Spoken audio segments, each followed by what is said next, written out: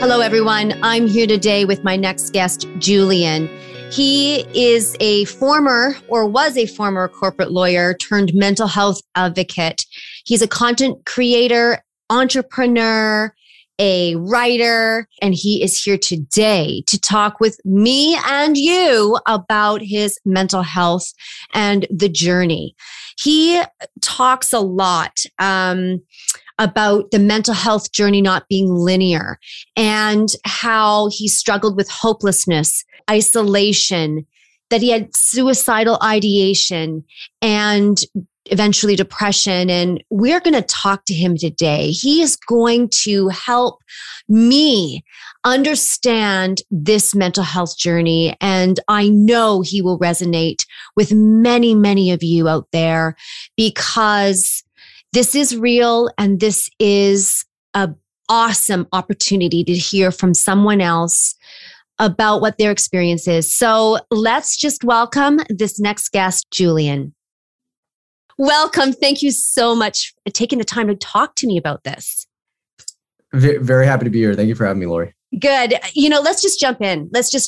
Sure. Where did it start for you? Tell me about your journey.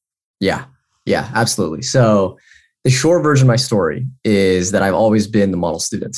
Valedictorian in high school, Berkeley in 3 years. I had internships at the White House and top law firms. I had a really good GPA. I was accepted into NYU School of Law, which is one of the best law schools in the country at the time. When I was 20 years old, I go straight through to NYU.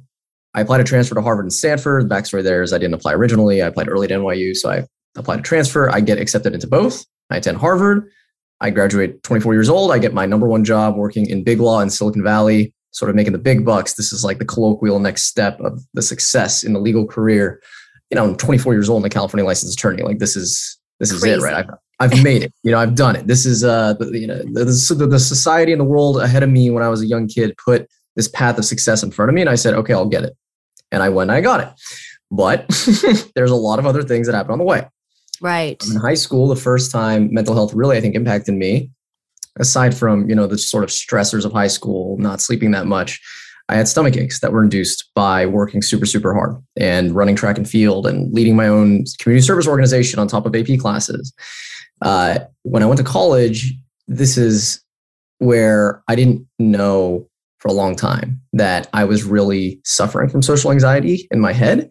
I just thought everyone else kind of had these recurring intrusive thoughts of self-doubt and insecurity and did I say the wrong thing at the wrong time, just over and over and over. It led me to isolating myself eventually. And my second year of college, I basically spent 90% of my free time completely alone, which, don't get me wrong, great for academics. I had an AA plus average, right? It's great. But certainly not great for fulfillment. And when my grandmother passed away, she was my best friend. This summer before my last year of college, I didn't know how to handle the grief and process it. And this is when things started to get really dark. I started to get panic attacks, hyperventilating.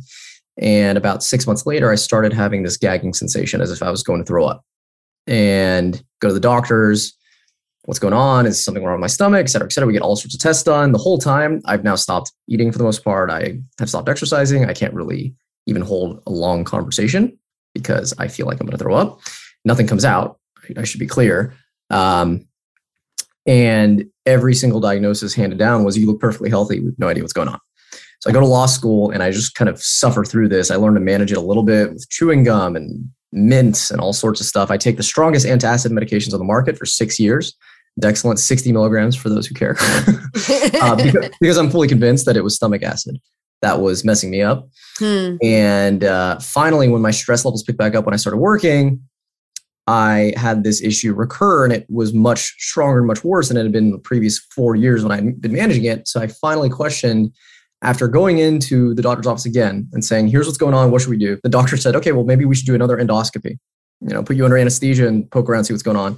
And I'm sitting there and, I hear the voice of my mother and my father and many other people telling me, maybe there's something else going on here. Maybe stress is something that you should explore. Maybe it's not just something that you can go and get fixed by the sort of medical system.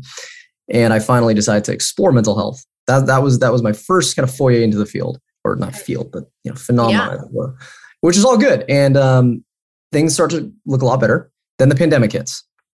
and timing could not have been worse. It was in Big Law, and I was working a lot. I mean, Big Law is demanding, as it is. The pandemic did not help. The isolation did not help. The sort of lack of leadership across the board and crisis that was 2020 did not help. So I didn't have my anxiety under control at all, because at first I was just learning, okay, let me manage stress and get rid of the gagging, but I had no idea about the deep levels of anxiety that had entrenched itself into my mind. So things got really dark. I ended up becoming depressed over the course of that fall. And fast forward a couple of months, I take a step back and enter mental health treatment in my medical system, basically giving myself over completely. Like, okay, I hit a point where I was so miserable and had no idea what to do next, that I felt like I had no choice but to hand myself over in pure humility and say, you tell me. I have no idea what I'm doing. Handed the diagnosis of severe anxiety, mild depression. And a couple months into my mental health journey, was met with suicidal ideation for the first time, which was also surprising because I was getting better by that point, and I was, doing all of the tools and taking, going to therapy, journaling, deep breathing, all of those things. I realized mental health was going to be a lot of work, and I loved the progress that I was seeing from working on it.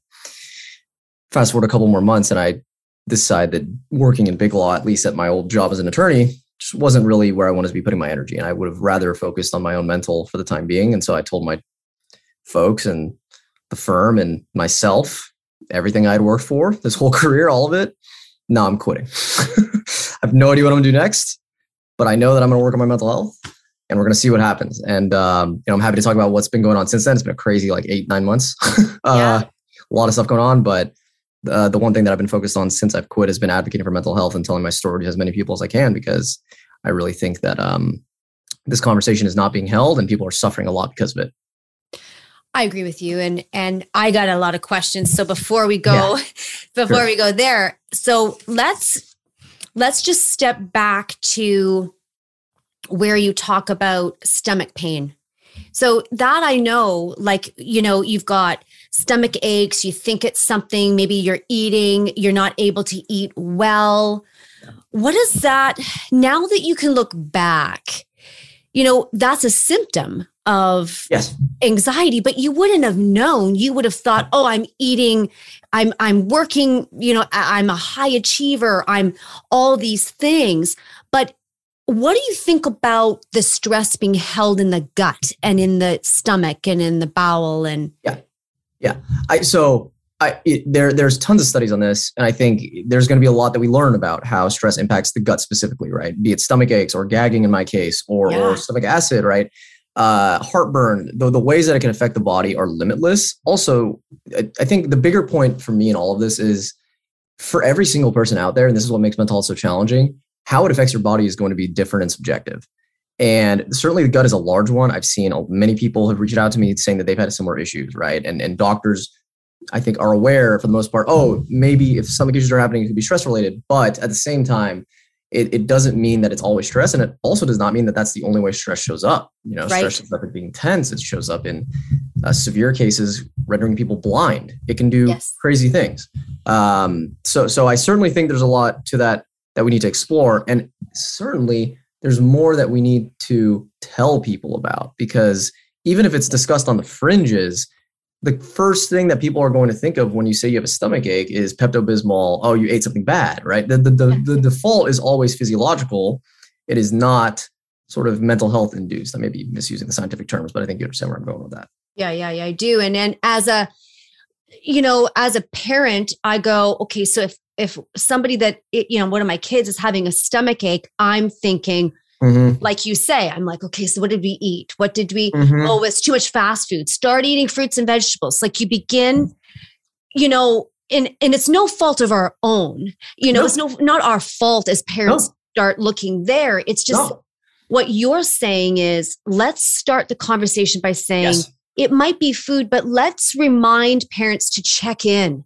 Yes. To check into those spaces a week later, 2 weeks later, watching, because it could be, something else. And when I want to ask you a question about it, did it just feel like you weren't hungry anymore? Or was it just what was that feeling for you?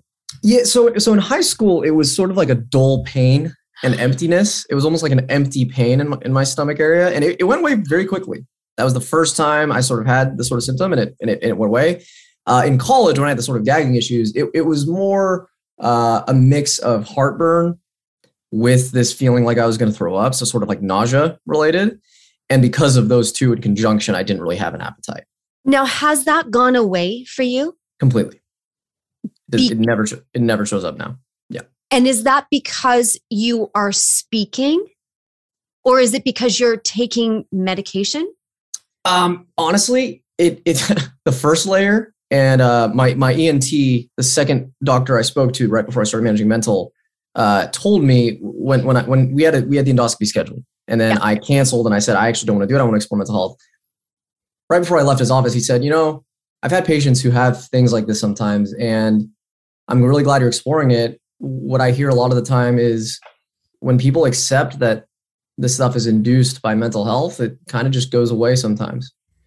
And for me, it was very much the case. I accepted I'm literally doing this to myself. I'm mismanaging my stress, and I'm in denial. Honestly, I'm in denial of the fact that my mental health is the thing that's creating the sensation. So I don't want to believe it. Because I don't want to have the stigma. I don't want to have the titles. I don't know the uncertainty of it all, right? Whatever. Okay. Yeah. Because that was my question. It's like how were you mismanaging it if you didn't know about it? But then you are responsible for what you know. You are. So then when you get the information, then you go, okay, but now I'm responsible. So now what do I do?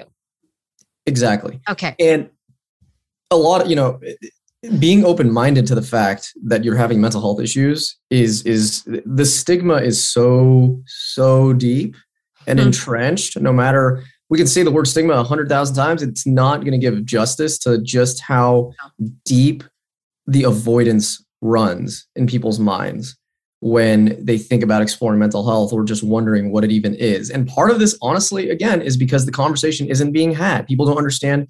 At a basic level, I argue that it's fulfillment in life. I mean, this isn't just like hand waving words with medication and meditate. Yeah. All the various tools. It really is. Are you miserable? Are you happy? Right. Avoidance. Let's talk about that. You use these words, entrenched, avoid. Mm-hmm. These are really important words to me because these are key indicators of something going on with you. If you're avoiding, so can you bring us into your world a little bit and say, okay, you can remember, what were you avoiding? So you talk about fulfillment and avoidance. So go ahead and enlighten us on that. Yeah. So, on the fulfillment side, first of all, it's like, if I were to talk to myself 4 or 5 years ago, I'd be like, are you really as happy as you could be with the fact that you can't even like go to the gym because you're like gagging on yourself, man? Like that can't, like, let's say there's a world where you aren't gagging. Like, you really telling me that world's not better?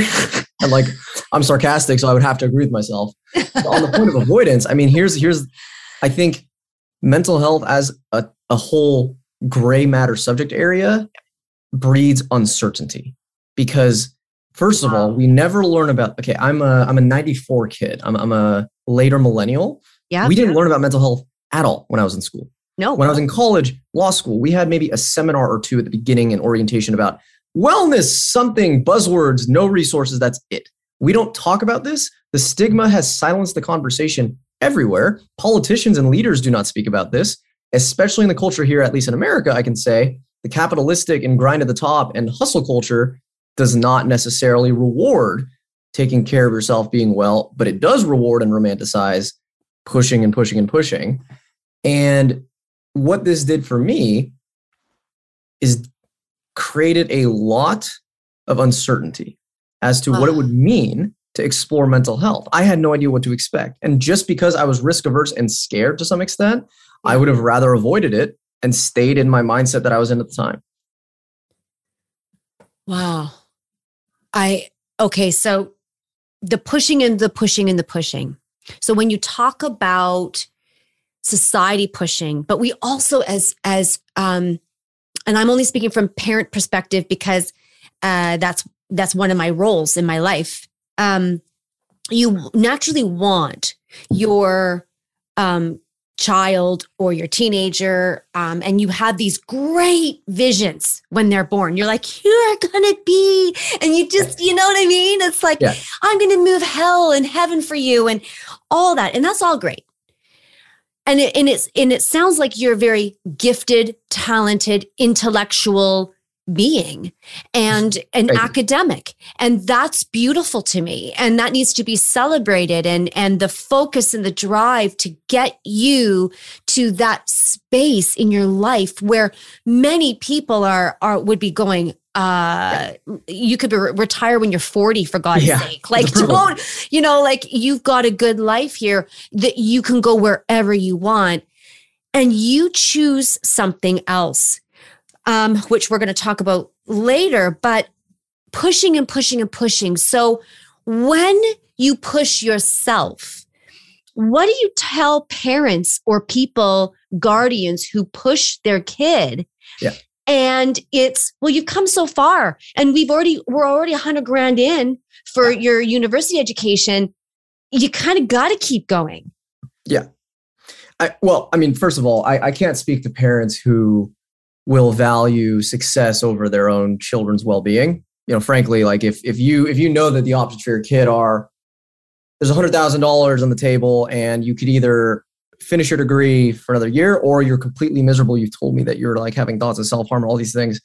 And I'm still going to tell you to go do it because of the money. Like, I'm not going to try to change the value there because I think that personally, I think that there's a value discrepancy there. Yeah. But in general, I do think what you're saying is true, and that a lot of parents, and I understand why, we want the best for the kids, period. Sure. We always do. Of course. What I challenge people to think about is, and I make sure to say this caveat all the time in my advocacy work, it is not mutually exclusive to be successful, to have all of these things, to have the accolades, to push yourself, and also to manage your mental. It's not. That right there is a false narrative that people have fallen into, is, oh, the only reason I'm successful, Julian, is because I pushed myself so hard and so hard. That's not true at all. Or if I had known from a young age, hey, Julian, 10 minutes of deep breathing a day, journaling, managing your feelings, all of these things since I was 15 years old, I wouldn't have had to put all this effort in now that I'm 27, 28 to relearn a lot of these things. Oh my God. So, hold on. Right. Yeah. So there is not only when you get into, you're 14, 15, 16, people are saying, what do you want to do? You're in grade 10. What do you want to do now? What do you want to do when you're, and it's these questions about that. Then they honor your greatness. You keep going. Right. But what you learn is how to not be. You're not learning how to sit in stillness and, like you said, meditate and be silent and focus on the body. You weren't. You were focused on something else. And now you have to unlearn that pattern in order to relearn how to take care of yourself and love yourself.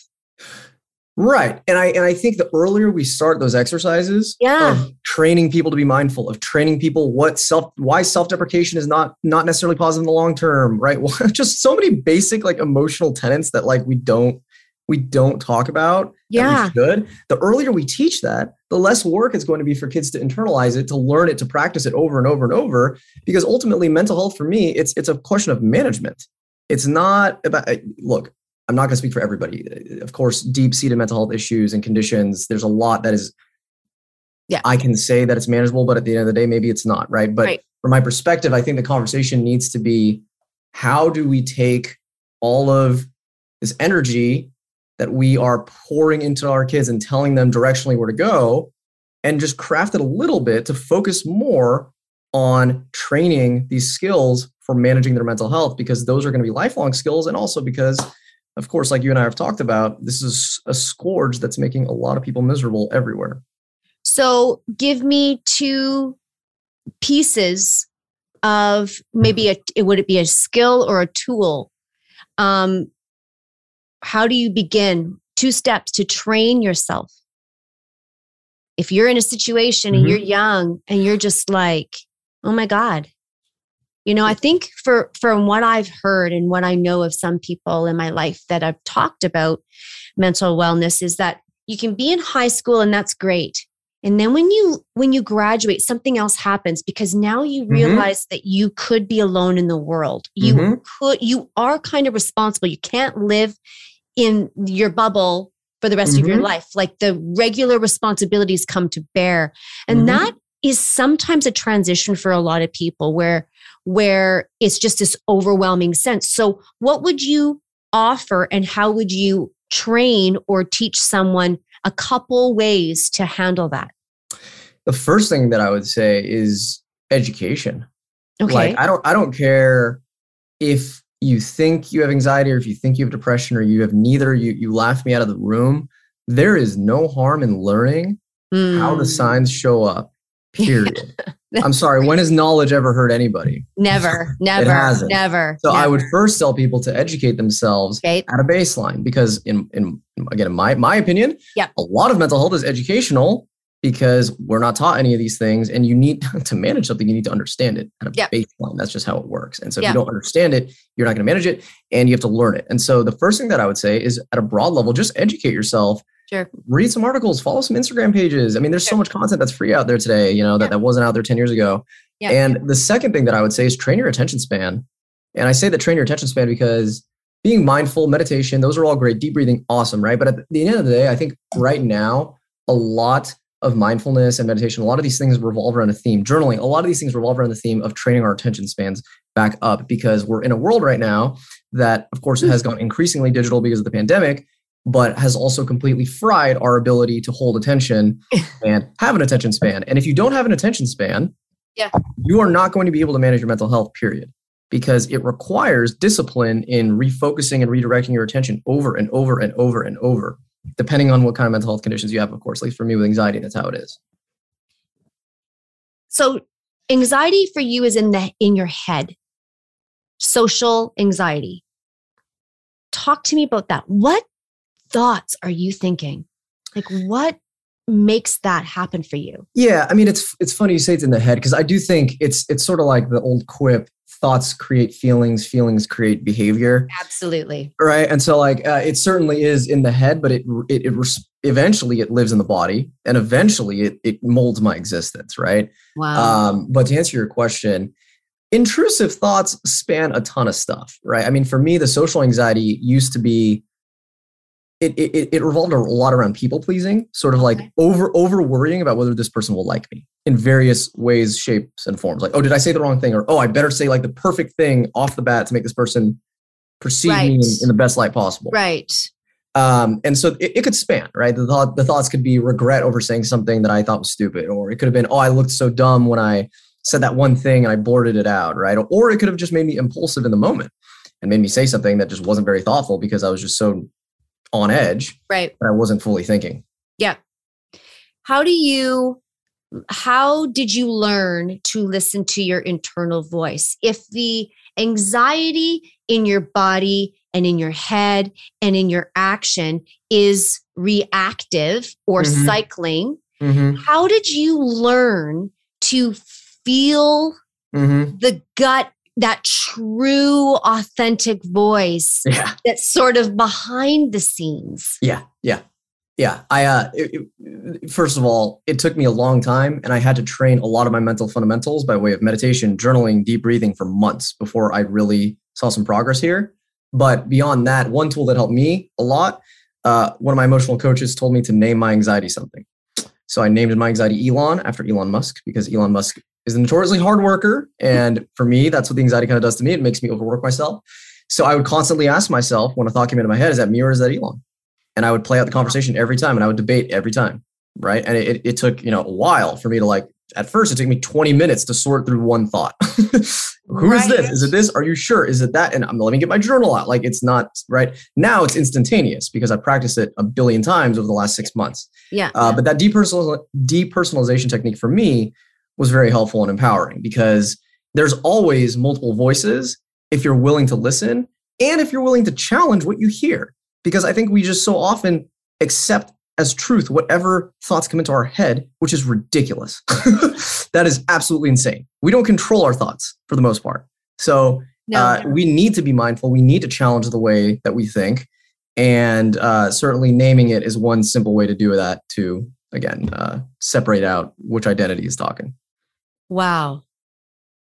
Are you familiar with the Michael Singer's book, Untethered Soul?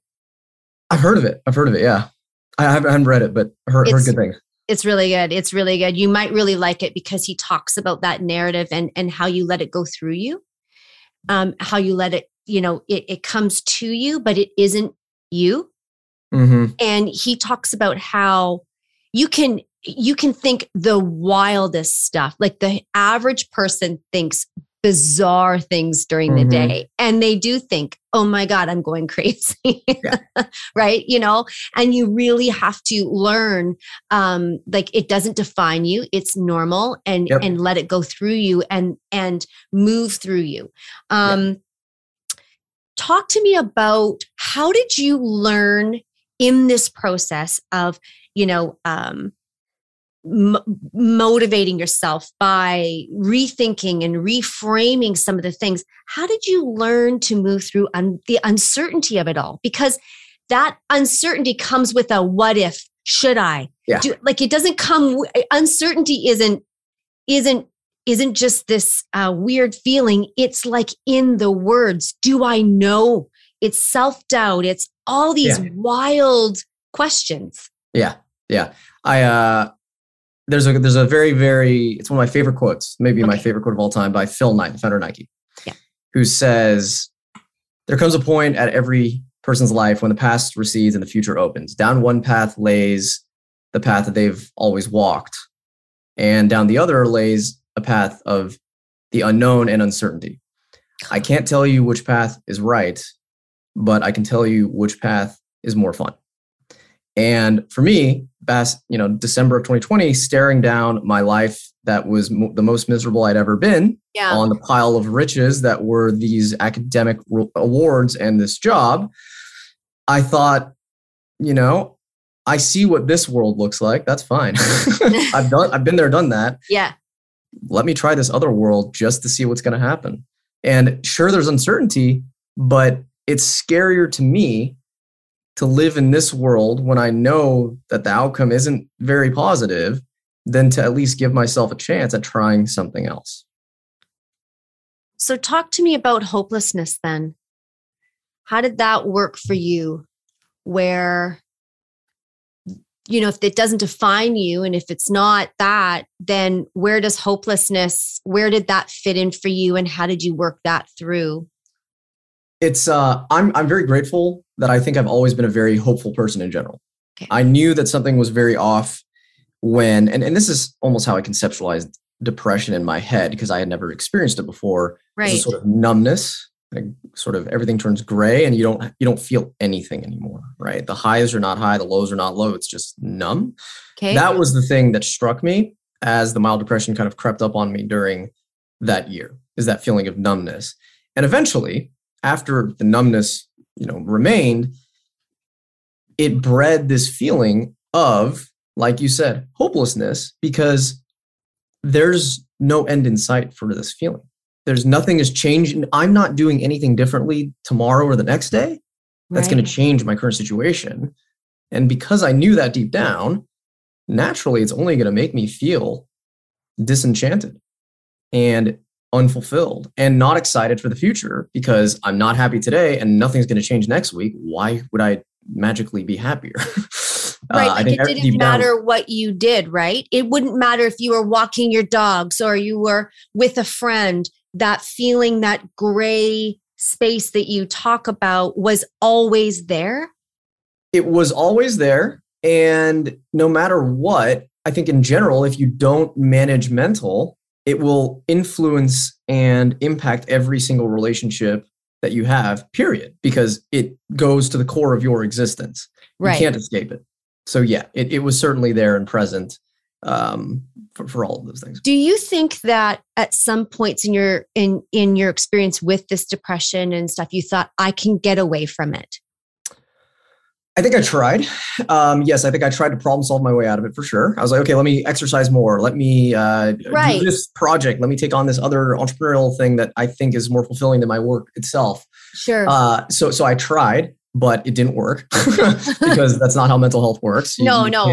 mental health is very complex. You need to hit certain levers in order to actually have progress. And so yeah, I certainly tried, but it did not work.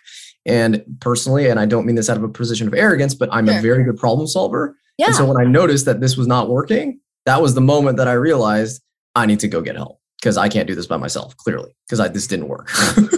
And when you got help, so you went to a medical, did you go to a therapist or did you just go to did you go to your doctor? Like what was or naturopath or what was, I just went to my medical system and I said, hey, like, can I think I need to get treatment for mental health. So what do I do? And then they're like, okay, fill out this form and then we'll get you into this therapy program. And then that was that. So I got into I was at Kaiser at the time. So I got a short-term therapy program that was essentially, it was like 3 to 4 months long. Okay. And the whole idea was problem-solving therapy. So pretty interesting. It was unlike any therapy I've experienced before. And I actually went to therapy a couple of times when I was younger. The whole idea was, we're not here to talk about your feelings. We're not here to unpack trauma. We're not here to psychodynamic analyze. We're here to, how is anxiety affecting you? Oh. What can we do this week as homework to manage it? Period. Yeah. Over and over for 4 months. And so it was homework, right? And I'm a star student, Lori. I mean, come on, homework with me, easy. Like, give it to me. Give me homework. Exactly. Now that I'm graded, oh my God, I'm going to be the least stressed out person ever. Getting 100. Yeah, exactly. But with your homework, so was this cognitive behavioral therapy? Some of it was, yes. At first, it was like deep breathing, like 10 minutes of deep breathing every 3 days. So, journal for X amount of minutes. But then as I learned and got better, I got more advanced and it turned into CBT and other things. How do you, I want to ask you, I'm curious about boundaries. Yeah. So boundaries. Okay. Yeah. You're with people. You are not having a good mental health day. What do you, if you speak up for yourself, if you say you're not in a good space, how do you protect yourself? And maybe you need to leave. Maybe you need to back out of something. How do you work through that and the self-doubt that goes along with it? Maybe there's guilt, there's shame, whatever. How do you deal with all that? So it was one of the hardest things for me to learn boundary setting in general in my mental health journey. It started for me as, let me stop putting so much energy out into the world to plan things with friends that I didn't actually want to do. Like that's for me, I was so deep in this people pleasing world. I had to stop affirmatively doing things. That was the first boundary. Let's stop literally pouring energy out to people that just should not have it, to be very blunt, because it was draining for me, right? No other reason than that. Then it was, okay, let me learn to say no when people ask to join me on things that I am doing. And again, I want to people please. I want to make the other person happy all the time. So let me practice. And it was not easy. Sitting in that feeling of uncomfortableness as a people pleasing person with that habit, there's no way around it. I was actually just talking to my community about this last night about boundaries. You have to sit in that feeling of uncomfortableness, but it gets easier over time because it's a muscle like everything else. And so over time, even though, and there were misses, there were times where I succumbed and I people pleased. There still are, right? It's not perfect.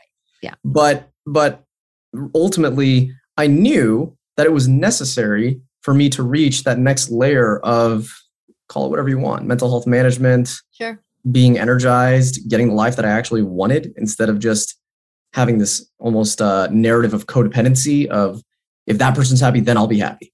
Because that's not what life is about.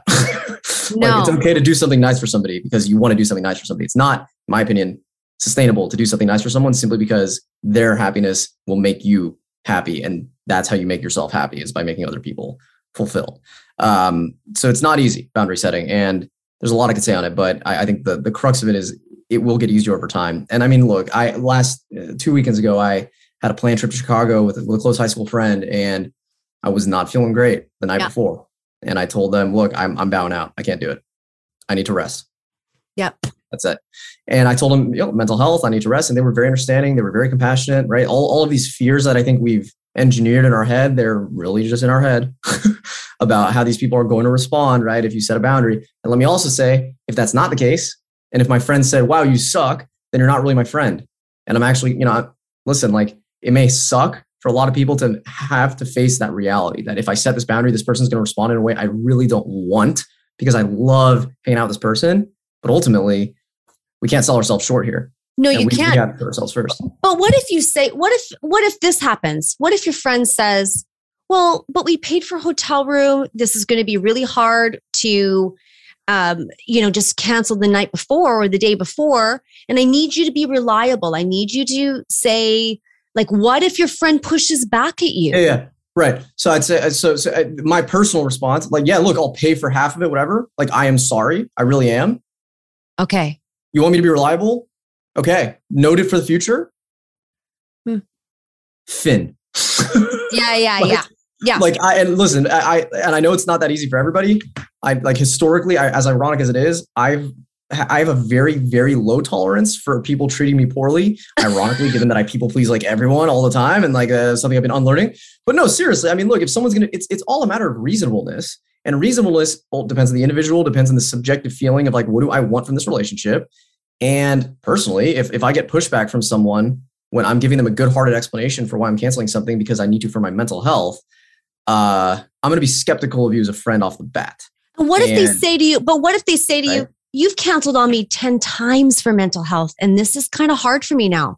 Then let's not, you're right. And I'm really sorry for all 10. I think let's not plan another one until I'm really ready. So just stay tuned. Yeah. I mean, because what you're not doing there, Julian, and this is why I'm asking you these questions, because it's helping someone who's going to be making a decision this weekend. Sure. And I think that is where you aren't doubting yourself. Yes. And you are providing consistency. Yes. You were also saying to your body, you can trust me. Yep. That I will be the advocate for you. You are giving me the body warning. I'm going to take that a step further with the verbal warning. Yep. Yeah. Very cool. Yeah. Suicidal ideation. Yeah. This is really serious. Yeah. How do you talk about that much? Yeah. Oh, I'm very open with it. Yep. I think there's a lot that needs to be said about it that is not being said. So would you like to be able to say what you feel like you need to say? I do not understand this piece, and I'd love you to teach me about this. Yeah, sure. I mean, so look, I think the idea and concept of suicidal ideation varies. And if to be honest with you, if there's anything that's shocked me, it's that I have implicitly taught people what suicidal ideation is, because they thought it was normal their whole lives and they didn't understand or realize that it was suicidal ideation. But the first time this happened to me was a couple of months in my mental health journey, and I'm sitting in the bed and things are going well. My mental health journey is progressing. I'm getting happier. Boundary setting is going well. Journaling is going well. Things are all looking up. Yeah. And out of nowhere, a thought comes into my head that says, Julian, life is just work now. What's the point of this all anyway? Wouldn't it just be easier to end things? And I sit there for a moment and I pause. I'm like, what the hell was that? I've never seen or heard this before. Wow. And I'm lucky in that way. I'm very grateful in that way, right? Yeah, sure. But I'm, and I'm smart enough at the time to recognize there's been a rough year, depression, anxiety, all these things. Yeah. But this is serious stuff now, like you said, because I've never grappled with this sort of ideation before. I've never had this before, but just like that, it showed up. And it taught me a lot of lessons, right? Just about, of course, about how seriously deep in there I was. Also about the way that mental health, you can foment the sort of ideation. It's a formula to some extent. If you isolate someone, you put them through all these things, you don't manage mental, it's a natural consequence. It is on the path. There's no avoiding it. It is the next step. Okay. And more than that, I mean, I think for me, that's what the thought sort of vocalized as. But I think deeper than that, if you identify the feeling, it's a feeling that life isn't worth living anymore, right? And so I think depending on how folks conceptualize it, you can think of it as ideation for, right, not wanting to be around, or you can think of it as a feeling of like it's not worth it. Right? Hopeless, yeah. Right. Hopelessness, that's right. Everything I do is not going to make a difference anyway. Yep. What I say isn't going to make a difference.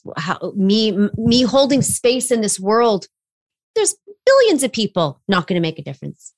And that's the premise. And the conclusion is, therefore, nil, we should just end things. And that's where, because you can have the first parts as just intrusive thinking without the ideation. Yeah. If you let it linger and marinate enough, it will become the ideation. Wow. Who supports you? What's your support system like? I'm I'm very lucky. I have a ton of people who are very supportive. My fiance Kat has been by my side, pushing me to take mental seriously for a long time and cheer me on. Both of my parents, I'm very lucky to have pushing me again, telling me keep going, right? Put yourself first. Don't listen to the system or whatever else it's selling you. And I have many close friends too who Awesome. are open with me, and willing to listen and do the things that I think, really help give me perspective in my journey. You say that you are teaching advocacy, and that's what this next space is for you. And how's that going? What's that looking like for you? I sort of dove head in without knowing what I was getting into to some extent. I posted on LinkedIn essentially my mental health story right after I quit. No idea what was going to happen, but I just thought, you know what? I want the world to have this information. Yep. That's it. Ended up going viral, and it kind of sparked in me this deeper realization that I have a voice here that I think can do something. I don't know what, but it can do something. And I think the world needs it right now. And so I essentially took to social media. First I was writing, then I took to social media because I found that that's where folks were paying attention. Yeah. And haven't really looked back. I mean, we're almost at, I've essentially grown, not I, but we have grown a community of like-minded folks to support each other with mental health. We have almost 2,000 in a Discord server, almost 300,000 on TikTok, 8,000 or so on Instagram. I have a Twitch community now that I'm building, and we're doing mental health and game nights there. So aside from the community building aspect, the advocacy has remained. I mean, I did a TED talk recently about my own mental health story, the cost of success, and anywhere that I can, I'm hopping on a microphone and I'm yelling into the void to tell people and warn people about this because it needs to be said.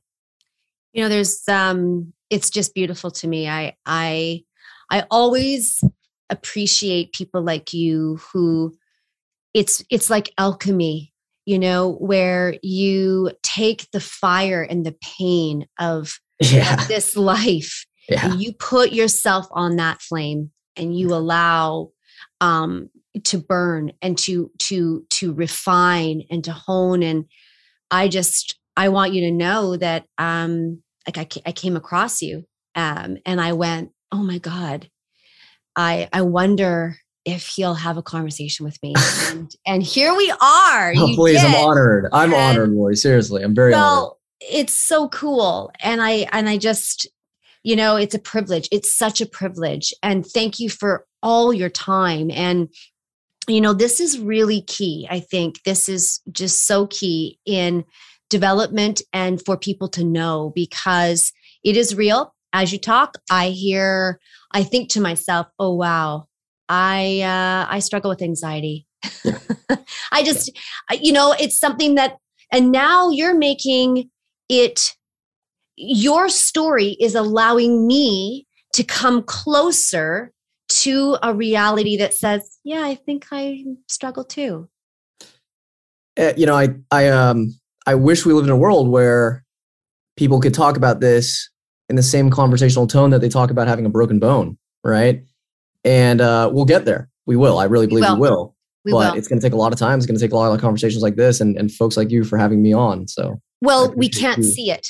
No one's going to walk up to you and look at me right now and say, oh, like when I go pick up my daughter from school and say, oh, it looks like you were struggling with anxiety today. How are you doing with that? Like, you can't see that. Yeah. Yeah. And if you're a people pleaser, oh my God, you're like, hey, we got you like this. Yeah. And you're doing everything for everybody else, but you are coming last.